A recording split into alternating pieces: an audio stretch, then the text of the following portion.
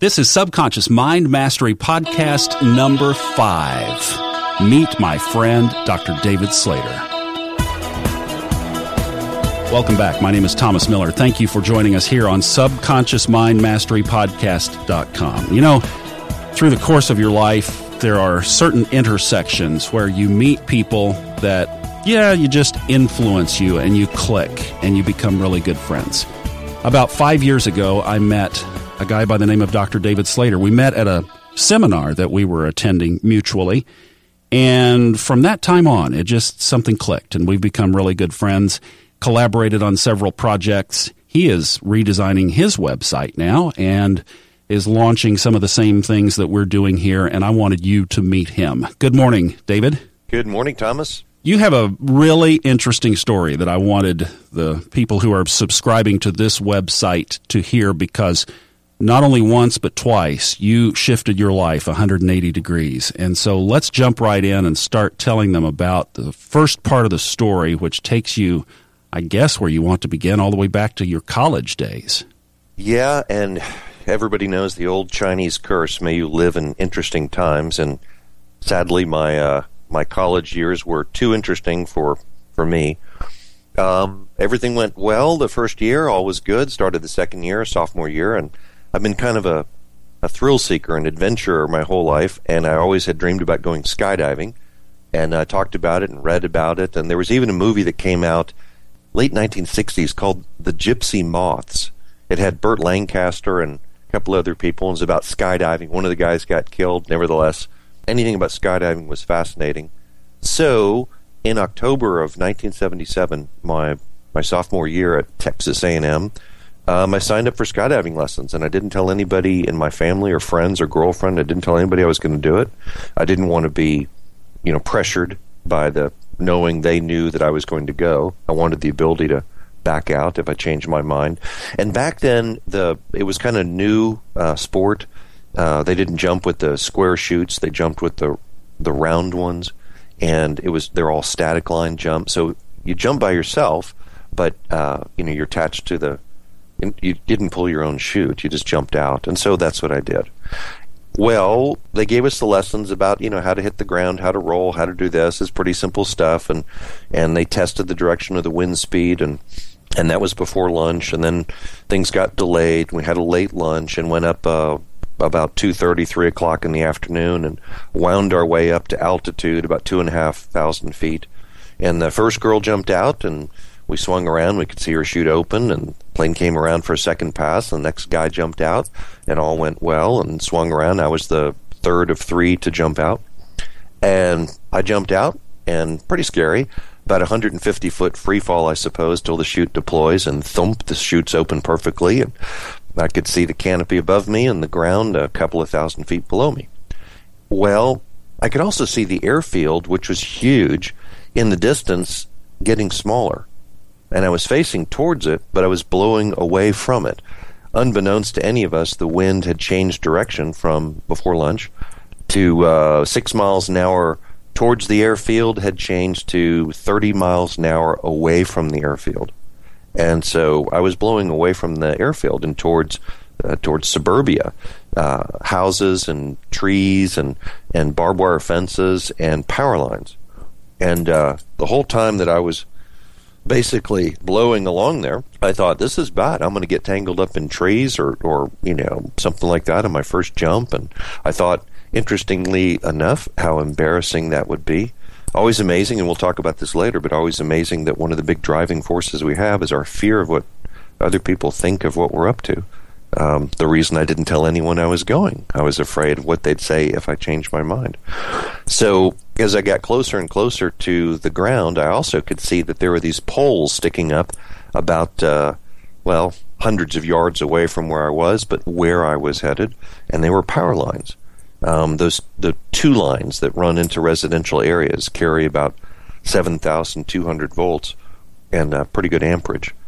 I didn't think that I would get electrocuted or injured by it, but I thought, between my height and the height of the risers going up to the parachute, I stand about 55 feet tall, and I'm probably going to get tangled on those things. So as I would aim away from them, it would slow my speed, and if I aimed towards them, it looked like I would go over them. Make a long story short, the wind was changing speed. Sometimes it was gusting to 30, sometimes it was not. And I made a run for it, and I could see in the last several seconds I was going to hit them, and I did. I hit the one line right across my chest. My arms were up on the risers, so it hit me straight on the chest at about 20 miles an hour or so. And then I hit the second line and grounded the connection. And at that point, all hell broke loose. It's 7,200 volts. 43 amps is what they told me later. I never checked into it. I suppose that was true. But I got electrified, and it's extremely loud and beyond painful because, I was on fire and being, electrically shocked. So just as the electricity was going into my chest and out my legs, blue, white, arcing electricity. People came running out of their houses and were screaming. They were, 35 feet below me down on the ground and yelling, and nobody knew what to do. I didn't pass out. 2-3 seconds into it, I, of course, was well aware how much trouble I was in. And I also knew I probably am not going to survive this. I thought, it's going to be sad for my parents and my brother and sister and girlfriend and roommates, and everybody's going to get the big phone call, but there's nothing that I can do. And it really hurt. I mean, that was astonishingly painful. 5 seconds, 10 seconds, and, each second is an eternity. Well, speaking of eternities, I might not have been smart enough to stay in a perfectly good airplane, but I was smart enough to accept that, I wasn't going to survive this. So I began to look for a tunnel of light or trumpets. I don't know why trumpets, but I thought I would get a ceremonious send-off. But I was literally looking up at the sky, thinking that the skies would part, and that I would get some type of transitional event between where I was and where I would be going. And I've often joked I must have had a good clean living at that time because I was not worried about shadows pawing my ankles from the ground. But I was thinking that I would get a tunnel of light. Well, that didn't show up. So after 5 seconds, then 10 seconds, and 15 seconds, and of course at this point, I'm on fire the whole time and being electrocuted. And I'm thinking, at what point do you pass out? I mean, how much pain can a person possibly take? At about 15 seconds or so, there's kind of a blurriness to my vision, and then all of a sudden I could see me from about 20 feet away, 25 feet away. I'm floating, in the air, a typical out-of-body experience, as they say. And I could see me on the power lines burning and twitching, and the sensation was certainly no pain or anything like that, but, I'm not in pain right now, and I'm sure most of you all are not in pain right now.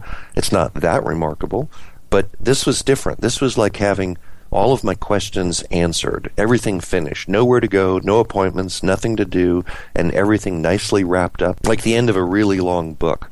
And I thought, ooh, this is it. And then all of a sudden, no voice, no additional vision, but an instantaneous, very powerful and strong understanding that either we go or you stay. And if you stay, you'll make a full recovery. And if we go now. And I didn't hear anything. I just knew it. I just understood it. And I thought, okay, this is dying. And I will accept the offer for a complete recovery. Because if this is dying, this is pretty easy. Because you just check out. So I'll go with the full recovery. Instantaneously, I was back into my body, and the pain returned full force, and then I flipped off the power lines and fell some 38 feet to the ground in front of the crowd of screaming people. I still didn't pass out. I was lying on the ground, and they came running up to me to try to, put out the smoldering fire, and I apparently had called the ambulance already, but they loaded me in the back of a car and took me to meet the ambulance to speed the trip up, and then it was off to the hospital. Again, I'm still awake, although I could only whisper because the muscles were so tightened up. And I got to the emergency room, and it's typical emergency room pandemonium and screaming, and I was relaxed, but in a lot of pain. And the priest came in to do last rites, which is kind of the Catholic version of how long have you lived, and don't include tomorrow. It's just in Latin, so it's pretty nice.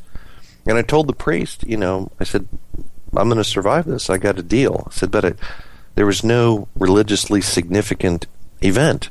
And this is while they're cutting off my clothes and doing all those things. And I said, I'll see you tomorrow when I get out of surgery, but we need to talk. And I told everybody, the phone numbers that they needed for parents and brother and roommate and sister and all that. And then they put me to sleep, and I guess off to the operating room.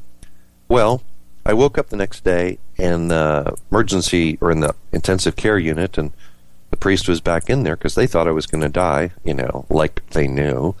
And I told him what had happened and about the out-of-body experience and all that. And he said, well, David, he said, you said there wasn't a religiously significant event. And I said, yeah, that's right. He goes, well, where did you get this choice as to whether or not, you would live or die? I was like, what do you mean? Because I've been busy since yesterday. He said, well, did you give yourself the choice? And I said, no. He said, you didn't see or hear anything other than, seeing you? I go, no, that was it. He goes, but you got a choice. And I'm like, oh, yeah, big time, full on. I mean, the greatest level of understanding a person could possibly have. He said, where did that come from? And I thought, I hadn't thought about it. This is pretty interesting. Over the years, I've thought about that, and I thought, had I ever actually seen a tunnel of light or something interesting like that, I probably would have written it off as the product of a prepared mind. I would have written it off as saying, well, I saw exactly what I expected to see. This routine of getting some kind of choice that I would live, and if I lived, I would make a full recovery, turned out to be both a blessing and a curse.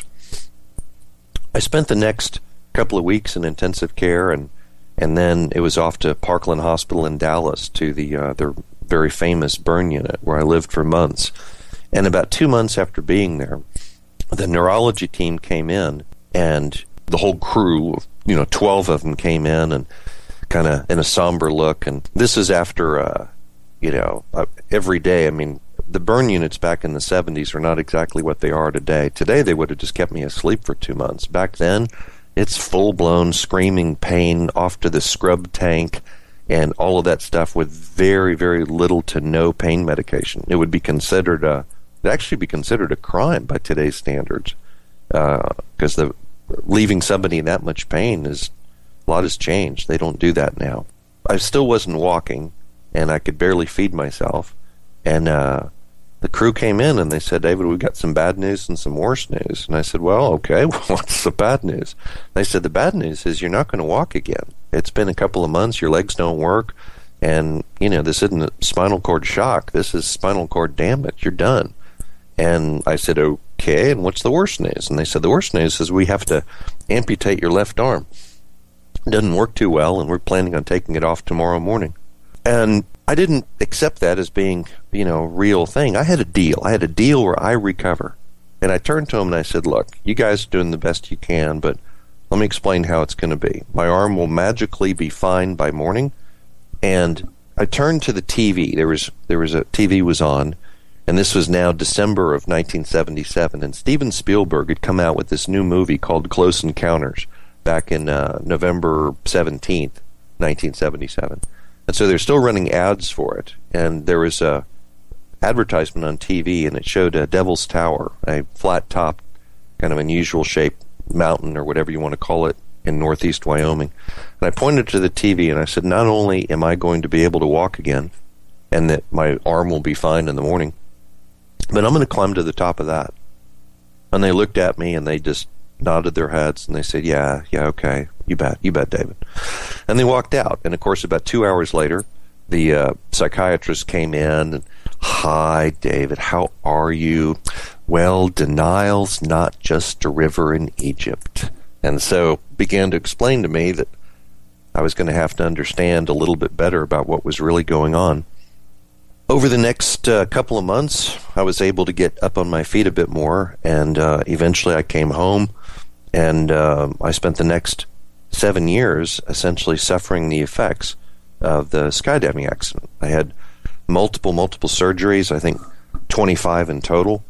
I spent years in physical therapy. I did go back to college the following year, but with my handicap parking sticker, which gives you great parking, but it's still not a great deal. And eventually I went from a walker to a cane, and then eventually I got rid of the cane, but the medical term is called hyperreflexia and ataxia. It's where you bounce and jiggle, and you better be hanging on while you're walking because you got a decent chance of falling over. But I was really tired of having the cane. But I got better. I got better every month. I improved every month. And I can honestly tell you that at no point throughout any of this recovery, with all of the trips to physical therapy, with all of the muted enthusiasm for getting better, with all of that, I never once experienced the fear that I would be handicapped. Even in my dreams, it was almost 2 years before I couldn't walk in my dreams. Couldn't walk in real life. But when I went to sleep at night, I was still running and jumping and playing sports in my dreams. And then I'd wake up and like, oh, guess that's not the case. It took about 2 years for my dreams to catch up with me. Over that time period, I switched my major to finance. I had no hope anymore of going to medical school. I'm sure there's a pathway for doctors who are handicapped, but I never looked into it. I thought there's just no way. I don't have the strength. I don't have the energy to do this kind of stuff. And so eventually I graduated and went off into the business world, although with hopes of returning to becoming a doctor. And as the months and eventually years went by, it looked like more and more of a possibility. So I did return to go to medical school, but that was not until I was 30. What an incredible story. And the cliffhanger that I'm still wanting to hear is when you climbed Devil's Tower. Well, that's something that we'll have to talk about. That sounds like a great place to stop for this podcast.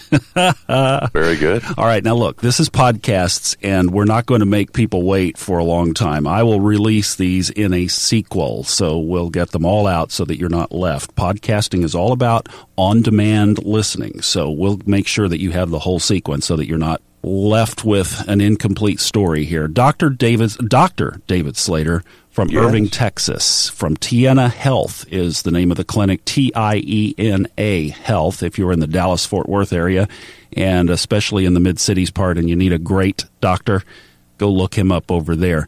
Tell them your website as well. My personal website is drdavidslater.com. And I'm board certified in family medicine, although most of my patients are between, they're adults, 20, 30, 40, 50, 60. That's what I concentrate on. Now, you were telling me that you were reworking the website? Yeah, reworking it, and we're going to have lots of things on there. And as you know, I'm, writing a book, and we'll be doing a lot of things, and I am available for speaking engagements. Absolutely. drdavidslater.com. Thank you for joining us for this episode. We'll pick the story up on the way to Devil's Tower next on Subliminal Mind Master. The opinions on this podcast are those of the host, based on personal experience only, and are not intended as medical or psychological advice. If you are experiencing symptoms that require professional treatment, please contact a licensed medical practitioner.